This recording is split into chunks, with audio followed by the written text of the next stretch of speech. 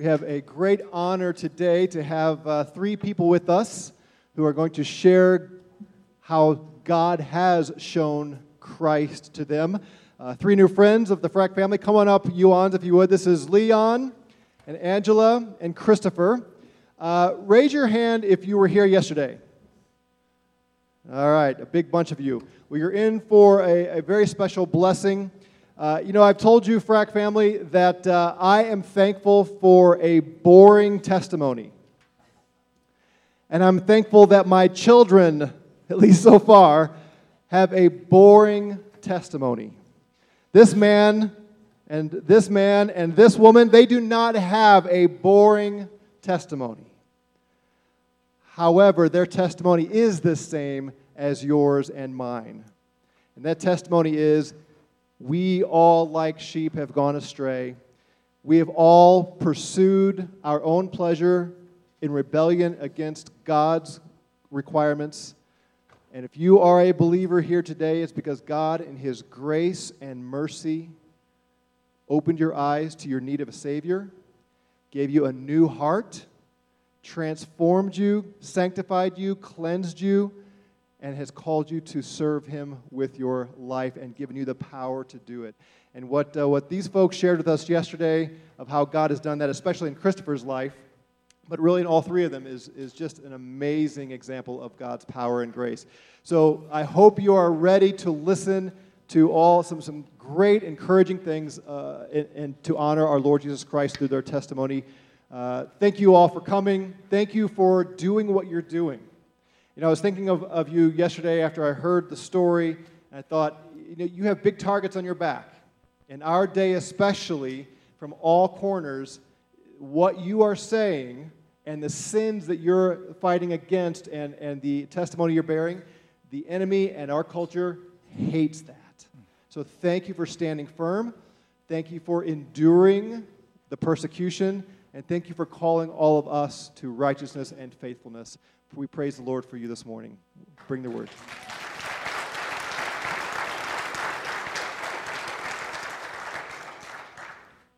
America, where money grows on trees, and streets are lined with gold. Well, at least that's what I perceived when I first came to America through Ellis Island of New York City on October 30th, 1964. But I quickly realized how wrong I was. The first night I stayed at my friend's rundown apartment in the slum of Harlem near Chinatown. The even more surprising was the day after, October 31st, when little people were in masks, ring doorbells, and said, trick or treat. I said to myself, what have I got myself into? Angela, my college sweetheart, came to America a few months later, and we married the next year. I also assumed, just because we were in love, we would simply live happily ever after. How naive I was. We were not Christian then. After years of unresolved issue and self-centered living, our marriage was a disaster. So with the encouragement from both of our sons, we began the paperwork for divorce after 28 years of marriage. So on that same year, May 15th, 1993, our son Christopher came home after his first year in dental school. He made an announcement. I am gay. Since our marriage was hopeless, I did not work as a team with my wife to face this enormous challenge. Not only did I not comfort her, but I also accused her of making our son gay. My son Christopher's declaration affirmed my belief that we should all go our separate ways. Let him be, because there's nothing I can do about it besides. Isn't it more important to be happy?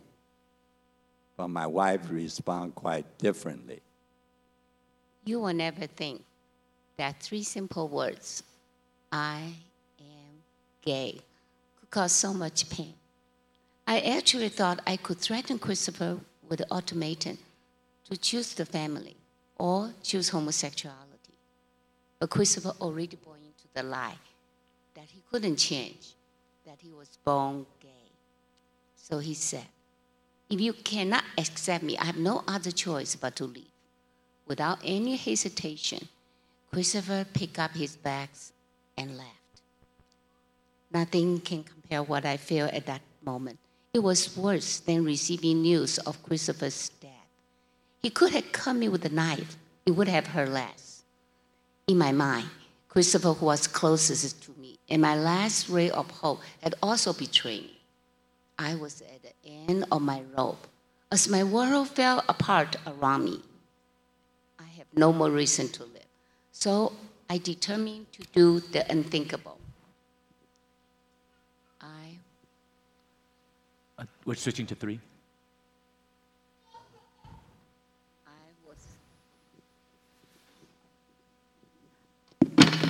I was going to end my life.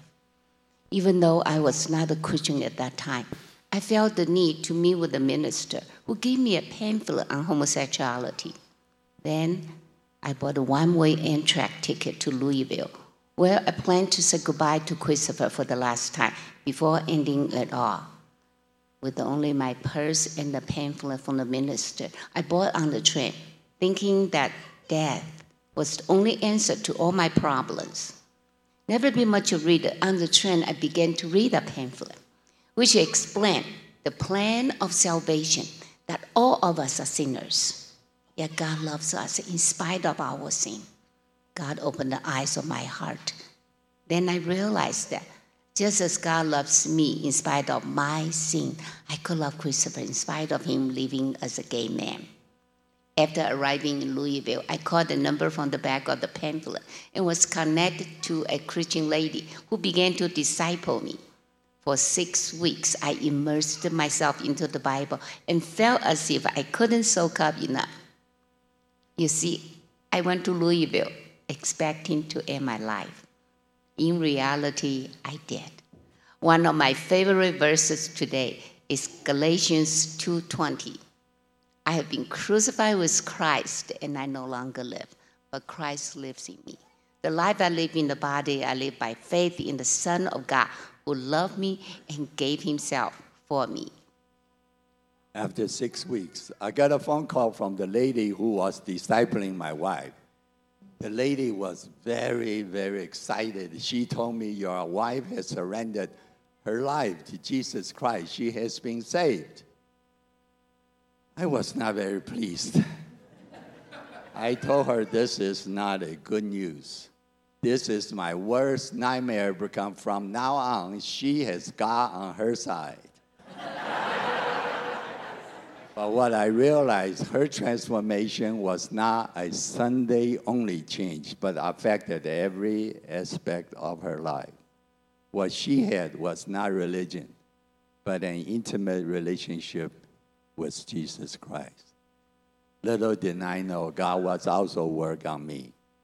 So I decided to go to church with her, and a friend of ours invited us to a Bible study called BSF, Bible Study Fellowship, where we grow deeper into the understanding and love for God and His Word. While studying the Bible in my church and in BSF, I also surrendered my life to Jesus Christ. God became the glue, kept our marriage together by drawing both of us to Himself. This was God's way for preparing us for the difficult years ahead as our son Christopher worked further and further away from God. For my childhood years, I was like most other Chinese American kids. Obey your parents, do well in school, and of course, practice piano. You see, I didn't fit in with the other American boys. I looked different, I acted different, and I had different interests. God had given me the gifts of music, of sensitivity, and Satan can't take away those God-given gifts, but he can twist the perception of them. And from a young age, I was viewed and ridiculed as being effeminate. The first time I remember having these attractions was when I was 9 years old, after I came across pornography at my friend's house. At 9. At that young age, I was confused and afraid of those feelings. Without any parental guidance on sexuality, those magazines gave me a distorted view of sex, and they soon became my master.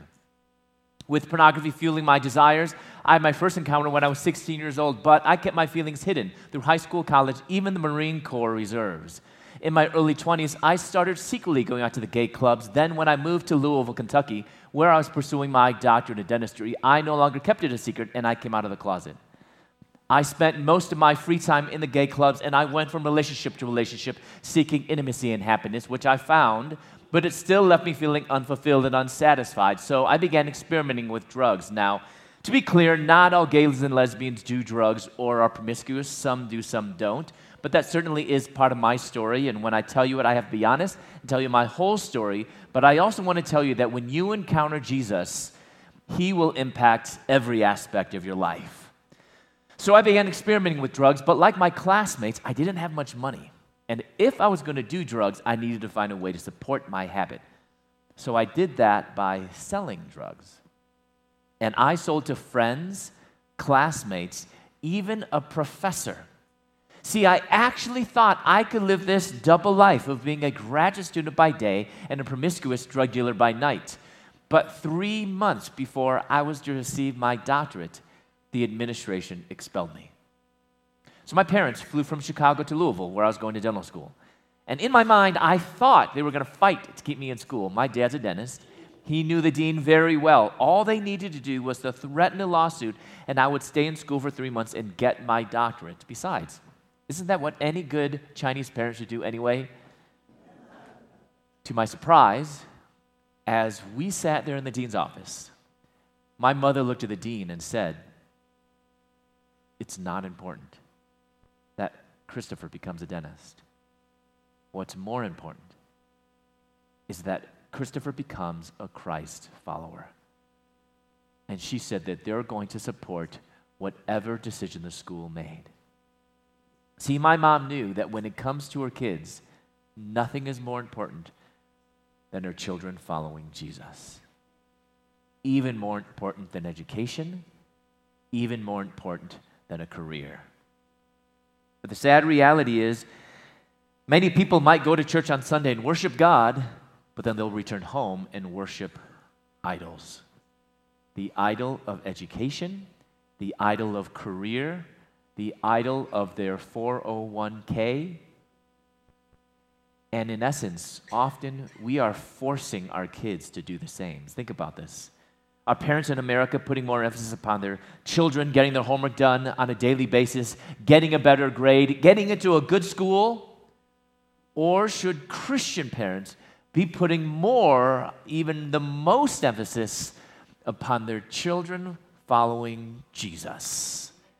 Nothing, my friends, is more important than following Him.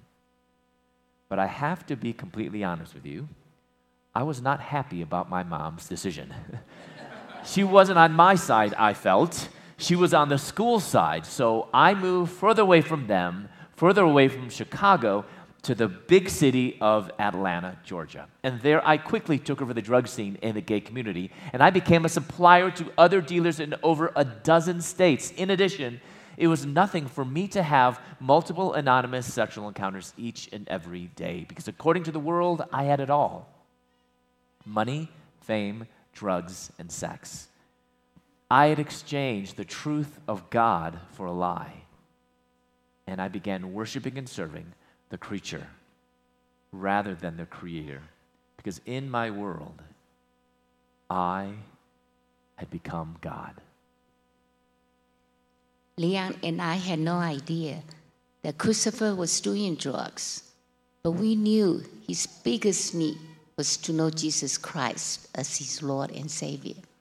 So I sent him Christian cards several times a week, and I filled them with the encouraging words, scripture, and hymns. At the bottom of each card, I signed, "Love you forever, Mom." But little did I know he never read them and simply tossed them into the trash. My wife and I knew the only way, if we want to see our son, we have to fly from Chicago to Atlanta. So we did. On the second day, he kicked us out. Not even allow us to call our friend to pick us up. Before leaving, I offered Christopher my very first Bible. Not surprisingly, he refused. But I left it on his counter anyway. We found out later, as soon as we walked out the door, he took my Bible, threw it into the trash. It was more than obvious that he was totally unreachable and completely hopeless. But my wife and I committed not to focus on our own hopelessness, but on the promises of God. Along with over 100 prayer warriors from our church, from BSF, we cry out to God for our son Christopher. My wife began to pray a very bold but very dangerous prayer. Lord, do whatever it takes to bring this prodigal son to you. In her desperation, she fasted every Monday for 8 years. Once fasted 39 days for our son Christopher. Every morning, she would literally spend hours inside her prayer closet, on her knees, reading the Bible, interceding for Christopher, and praying for herself, for me, and for many, many others. She wrote out some of her prayers, and following is one of those prayers. I will stand in the gap for Christopher. I will stand until the victory is won, until Christopher's heart changes. I will stand in the gap every day, and there I will fervently pray. And Lord, just one favor, don't let me waver. If things get quite rough, which they may, I would never give up on that son, nor will you. Though the enemy seeks to destroy, I will not quit as the intercede. Though it may take years, but I give you my fears and tears as I trust every moment I plead.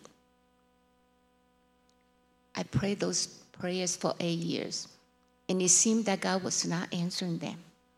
But during those years, God did answer my prayers, just not in the way I expected. His answer for me was, wait, be still, and know that I am God. Looking back upon those years when I prayed for change, God did bring change. The change was not yet in Christopher, but the change was in me and my husband. What God intended for that time was that we will be changed, that we will be transformed, that we will be trophies of God's mercy. Oswald Chambers said, we are not here to prove God answers prayer. We are here to be living monuments of God's grace.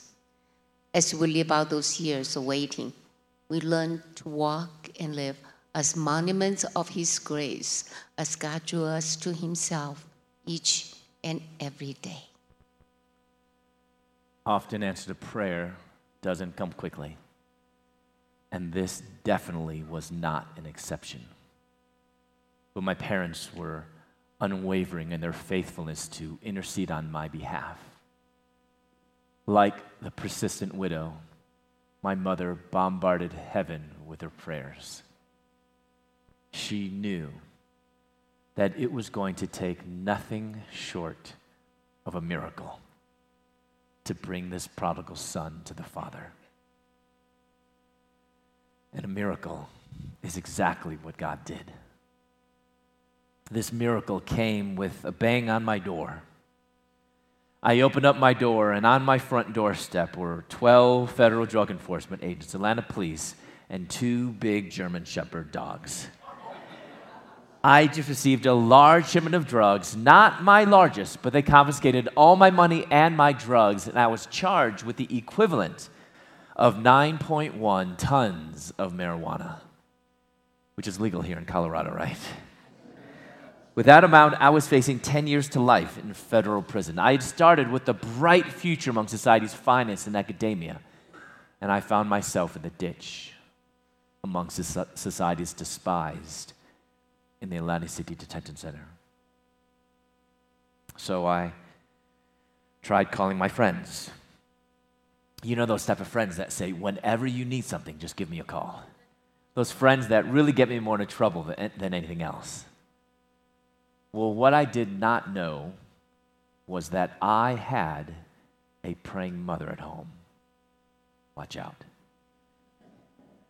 And she knew that as long as I had those type of friends around, I would find no need for God and no need for my parents. Remember, she loves bold prayers? Well, she had prayed specifically years ago that somehow, some way, God would cause all of those friends to desert me. And on that day, not one friend answered my collect call. So mothers, beware of your prayers. They're going to come true. So I was down to the bottom of the list. Home. And I did not want to make that phone call. As I imagined the earful that I was going to get on the other line.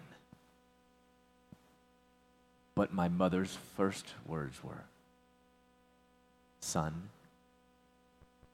are you okay?" No condemnation, no berating words, just words of unconditional love and grace. The Apostle Paul says in Romans chapter 2, verse 4, that it's God's kindness that leads us to repentance. Notice Paul isn't saying that it's God's anger. It's not God's wrath. But it's God's kindness that leads us to repentance. And even on that miserable day, God was pouring out his grace and drawing me to himself through the words of my mother. Actually, my mom was excited to get that phone call, if you can believe it or not, because I hadn't called home in years. And she knew without a doubt that this was God's answer to her prayers. So as she hung up that phone, fighting back the tears, she knew she had to do like that good old hymn says. Count your blessings. Name them one by one. No matter what storm she was going through, no matter what heartache she was enduring, she had to count her blessings. So she set the phone down, and next to the phone happened to be a calculator. And she tore off a little piece of the adding machine tape, and she wrote down these first blessings.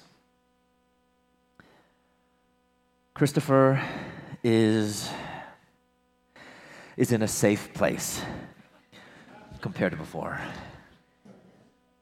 And he called home for the very first time. As my years in prison passed, she kept adding to this list and counting her blessings. And today, this list of blessings is longer and taller than she is. Both sides. 3 days later, I was walking around the cell block. And if I could be completely blunt with you, I was doing my very best to stay to myself. Because obviously, I didn't want to mingle very much with those really bad people, you know, those criminals. So I passed by this garbage can. If you've never been to jail before, they don't take the trash out every day. So it was a mound of, it was overflowing out of the can. It reeked. Flies were circling around it. And I thought to myself, this is my life. I'm from upper middle class suburb of Chicago. My father has 2 doctorates. I was only 3 months away from receiving my own doctorate. I had it made. But now I found myself among common criminals. Trash. With my head down, I was about to pass by that garbage can. But something on top of the trash caught my eye. I bent over, I picked it up, and it was Gideon's New Testament.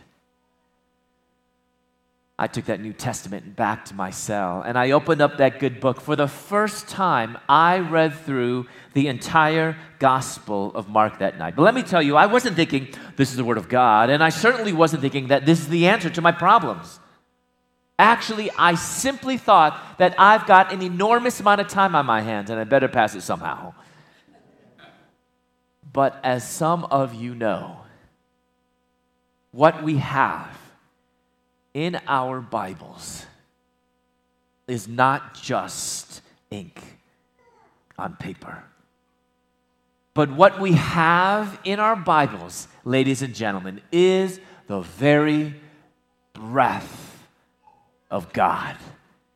And it is living and powerful and sharper than any double-edged sword, able to cut through the hardest of hearts, exposing my sin, my rebellion, and it wasn't a pretty sight. And I thought things couldn't get any worse. I was wrong. A couple weeks later, I was called into the nurse's office. The prison guards handcuffed me. They chained my hands around my waist, shackled my feet together. I shuffled into her office. She shut the door behind me, sat me down, and I knew something wasn't right. She was uncomfortably struggling with the words. She couldn't even give me eye contact. So she resigned to writing something on a piece of paper and slowly slid it across the desk to me. I looked down,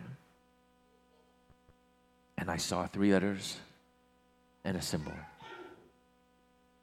It read, HIV positive. A few days before Christmas, I received Christopher's phone call from jail. The noise in the background could not cover up his sad and hopeless words. Mom, I am HIV positive. His solemn and weak voice trailed off as my body went limp. I felt dizzy, and the world around me seemed to stop. Ever since Christopher told us he was gay, I had lived with this constant fear that Christopher might one day contract this deadly virus. My worst nightmare was now a reality.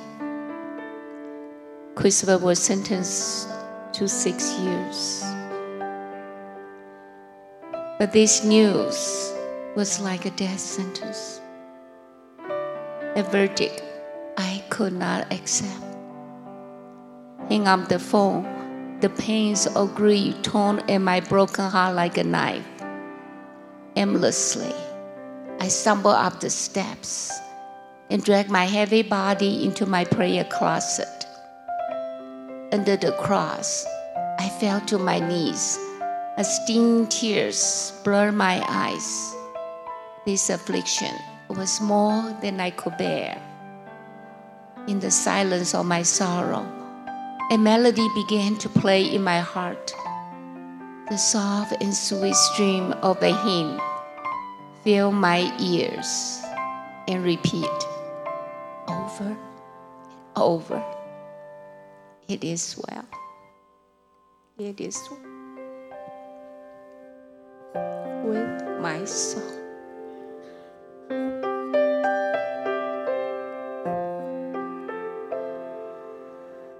When peace like a river attendeth my way, When sorrows like sea billows roll, whatever my lots, thou hast taught me to say, it is well with my soul. Please sing with us. It is well with my soul, with my soul. It is well with my soul. One more time. It is well with my soul, with my soul. It is well with my soul.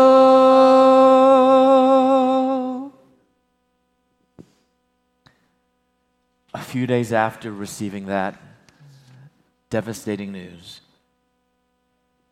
I was in my prison cell all by myself, just contemplating the mess that I've made of my life. I lie there and I look up at the cold metal bunk above me.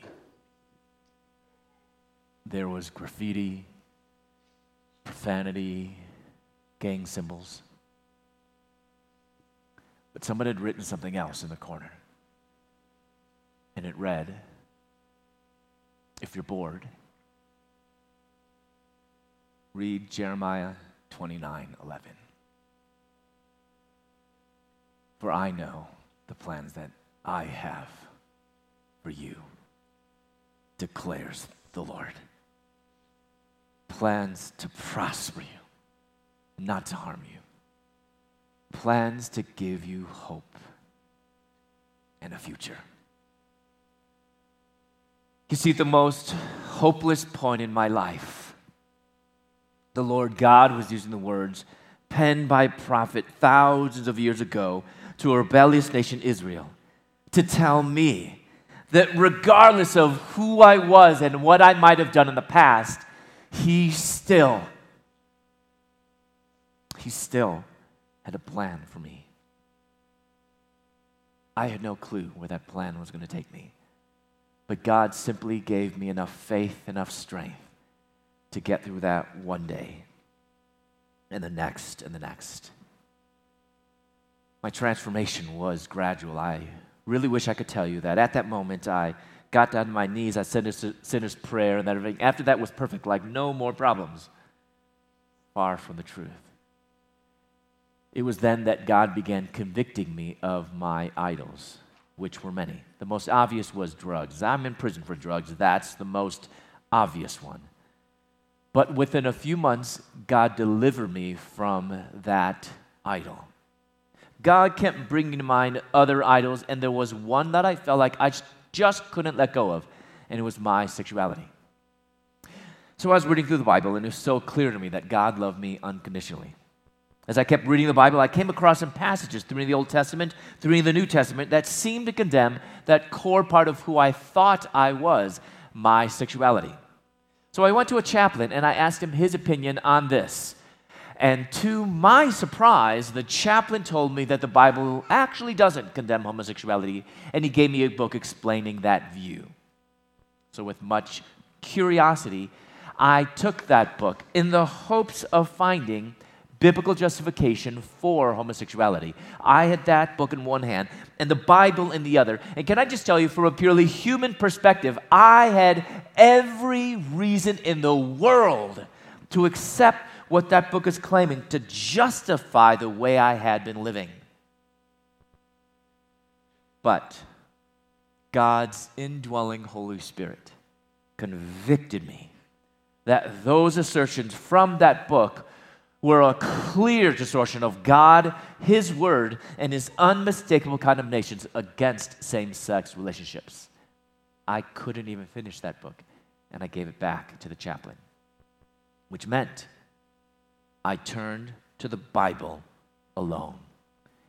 And I went through every verse, every chapter, every page of Scripture looking for justification. I wanted to find a little bit of shred of evidence that would actually justify, that would bless a monogamous same-sex relationship. I mean, I want my cake and eat it too. Don't we all? Who wants to change? So I went through the whole Bible. I went cover to cover several times. I had time. I looked, and I looked, and I looked, and I couldn't find any. So I was at a turning point, and a decision had to be made. Either abandon God and His Word, live as a gay man, pursue a monogamous same-sex relationship by allowing my attractions, get this, by allowing my sexual attractions to dictate not only who I was, but also how I lived. Or abandon pursuing a monogamous same-sex relationship. How? By freeing myself from my sexuality, by not allowing my desires to control who I was, and live as a follower of Jesus Christ. My decision was clear and obvious. I followed Jesus. As the days and the weeks and the months of abstinence passed, I learned several important lessons. First, I learned that sexual abstinence is actually possible. I know that might sound weird for you, but for years as an unbeliever, the world kept telling me that it is not possible, but it actually is. Who knew? Second, I learned that abstaining from sex is not going to make me psychotic or sick, no matter what Freud and Oprah say. Third, I realized that after abstaining from sex, even for a little while, a few months, I learned that my sexuality should not be the core of who I am. I told myself before, God loves me unconditionally, and that's true. But don't we as sinners, don't we like to add to God's truth? I added, so therefore God doesn't want me to change. Similar to your friends who say, God loves me just the way I am, so leave me alone. But you know, after reading the Bible several times, I learned that unconditional love is not the same thing as unconditional approval of my behavior. Let me say it again. Unconditional love is not the same thing as unconditional approval of my behavior. My identity should not be defined by my sexuality. My identity shouldn't be grounded in my sexual desires. My identity is not gay, is not ex-gay, is not even heterosexual for that matter, because my identity as a child of the living God must be in Jesus Christ alone. God says, be holy, for I am holy. You know, before I become a Christian, I thought that if I were to become a Christian, that I would have to become a heterosexual, that somehow the more sexually attracted I were to lots and lots of women, the more of a Christian man I would be. But I realized that even if I had opposite sex attractions, I would still need to flee temptation. I would still need to resist sin. So heterosexuality is not the goal. Besides, God does not command us, be heterosexual, for I am heterosexual. But neither did God say, be homosexual, for I am homosexual. Rather, God said, be holy, for I am holy. So therefore, the opposite of homosexuality is not heterosexuality. That is not the goal. But the opposite of homosexuality is holiness. As a matter of fact, the opposite of every sin struggle is holiness. I don't need to focus upon whether I'm struggling or whether I'm tempted, but I need to focus upon living a life of holiness and living a life of purity. Because change is not the absence of temptations. God doesn't promise you that when you come to Jesus, you'll never be tempted again. Jesus Christ himself was tempted in every way, but he was without sin. So change is not the absence of temptations, but change is the Spirit-wrought ability to be holy even in the midst of temptations. Because the ultimate issue is not whether I'm struggling, not whether I'm tempted, but the ultimate issue is that I yearn after God in total surrender and complete obedience. as I began to live this life of surrender and obedience, God began to reveal His plan for my life. And He called me to full-time vocational ministry while I was in prison, of all places. And I realized it didn't matter where I was, whether I was in prison or out of prison, because my calling would remain the same regardless of the location. And with that change of heart, God did another miracle, and He shortened my sentence from 6 years to 3 years, which is almost unheard of in the federal system. So with only about a year left of my prison sentence, I knew that if I was going to continue on in ministry after prison, I needed to learn more about the Bible than just prison religion. So I called them, collect my parents, told them I think God's calling me to ministry, and I asked them to mail me an application to the only Bible college I had ever heard of at that time, called Moody Bible Institute. But then there was silence on the other line because I think they both dropped their phones. They mailed the application into me to prison. I was so excited when I got it. I tore it open and began filling it out till I got to the last page where they asked me for references. Not from anybody, but these had to be people who knew me as a Christian for at least 1 year. I had some slim pickings in prison. But I was able to persuade a prison chaplain, a prison guard, and another prison inmate to write my references to Moody. So miraculously, Moody actually accepted me. I was released from prison in July of 2001, and I started the very next month in August of 2001. So imagine the surprise of my classmates when I answered their question, "What did you do this summer?" I graduated from Moody 2005, went on to my master's in exegesis from Wheaton College Graduate School, received my doctorate in ministry from Bethel Seminary in St. Paul in 2014, and then in 2011, I had the immense honor of co-authoring a book with my mom called Out of a Far Country, A Gay Son's Journey to God, A Broken Mother's Search for Hope. We wrote it together. She wrote chapter 1, I wrote chapter 2. She wrote all the odd chapters, I wrote the even chapters, alternating narratives, interwoven chapters. And we wanted to be able to tell you from our own voice how you can have the same situation told from two totally different perspectives, a parent, a prodigal. And the best part is how God and His power and His grace brought us all back together.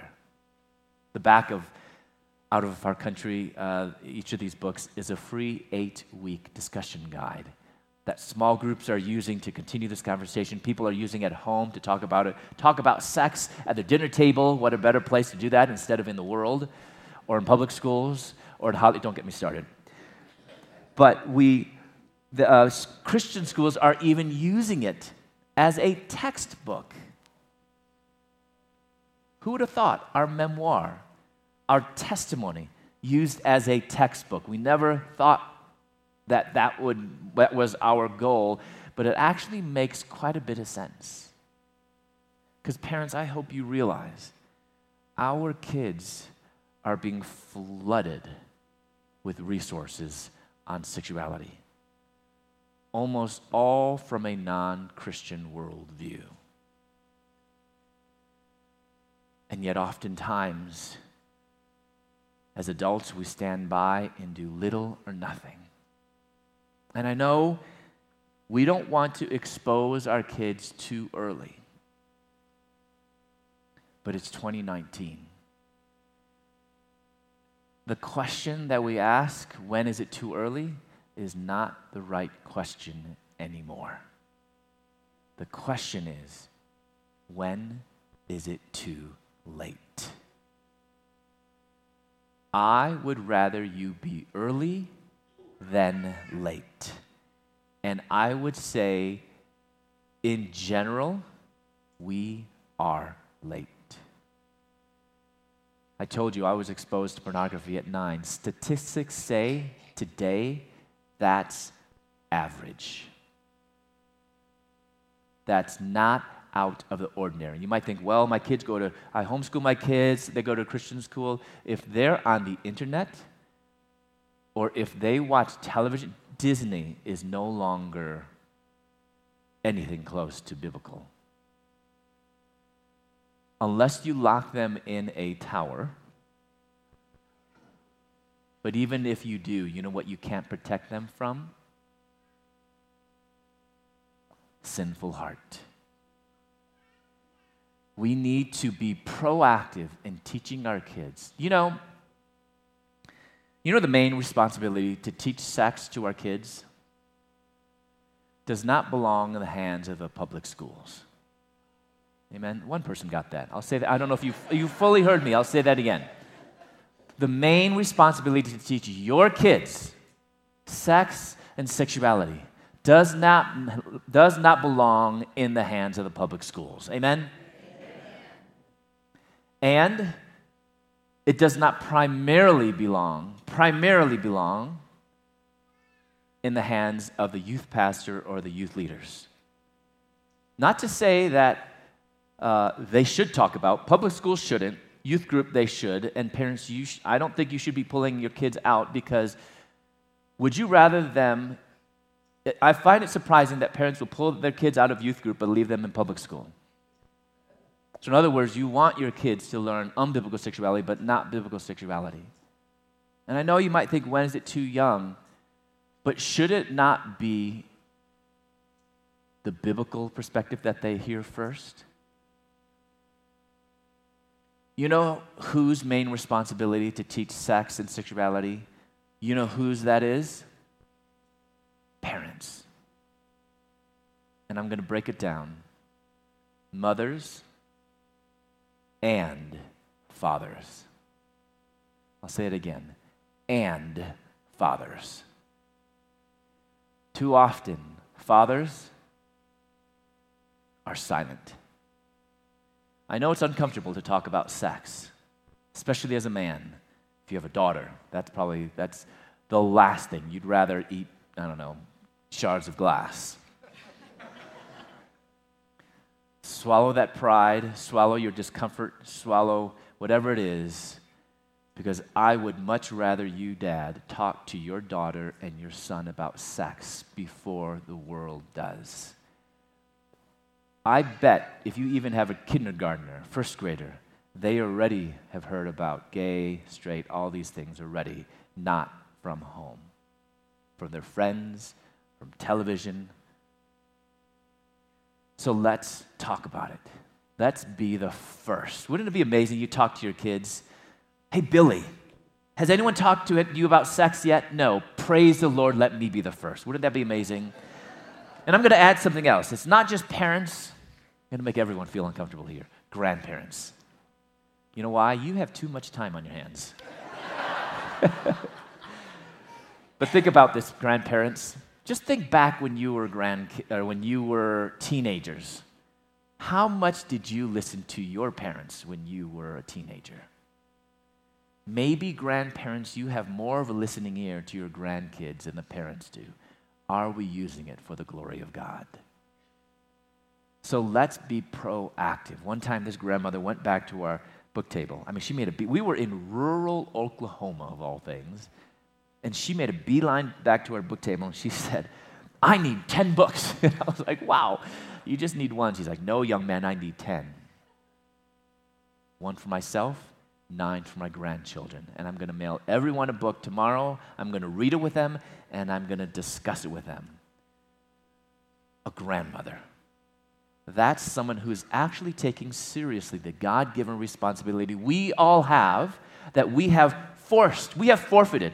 We have not done anything and forfeited into the world and say, you take it. I think it's time we take it back. Amen?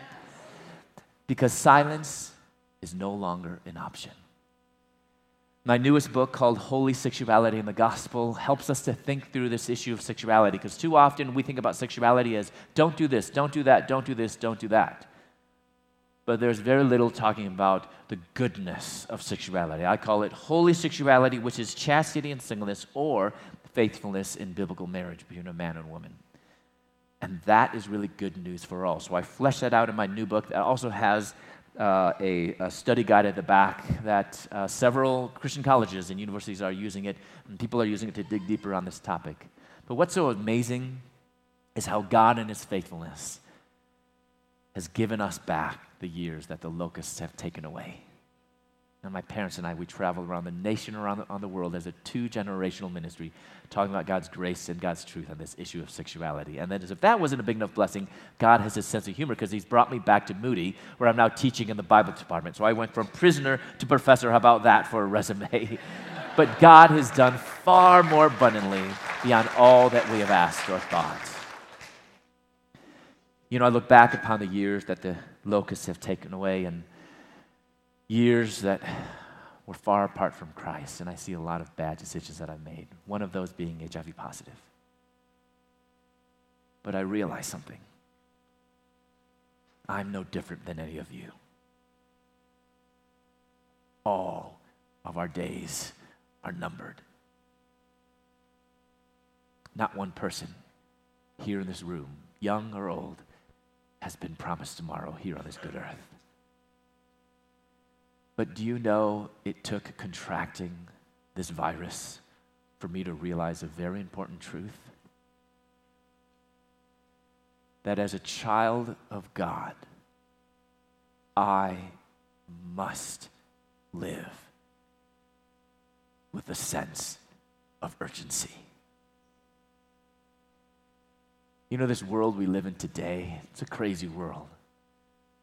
Our country can't agree on anything. We're at each other's throats.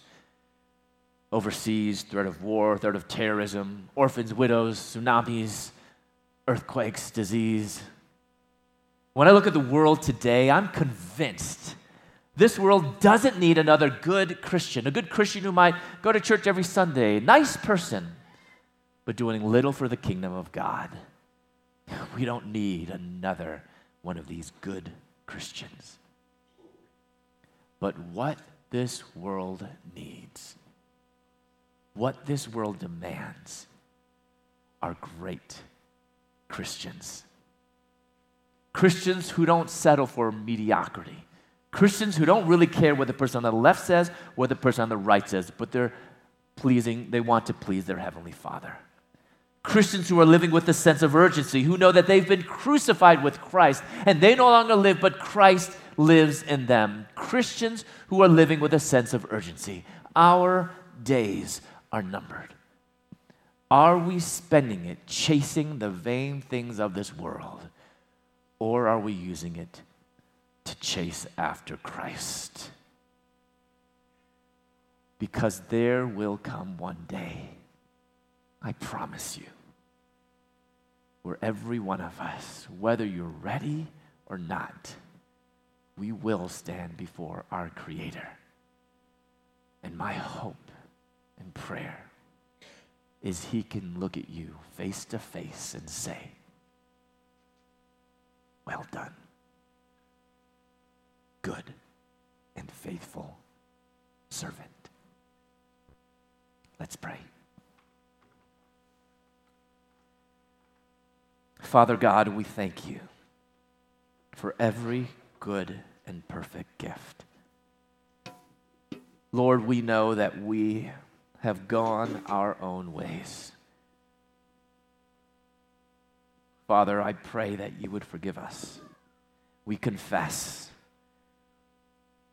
Father, help us to turn from chasing after things that really don't matter, and help us to run after you. Help us to pursue everything that matters. Help us to lift up your kingdom.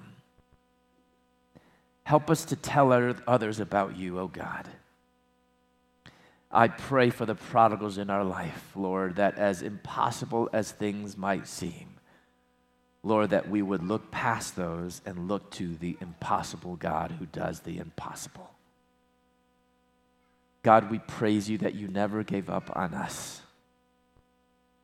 Help us, Lord, to live each day with a sense of urgency. We pray all these things in the mighty, matchless, beautiful name of Jesus. And the people of God said, amen.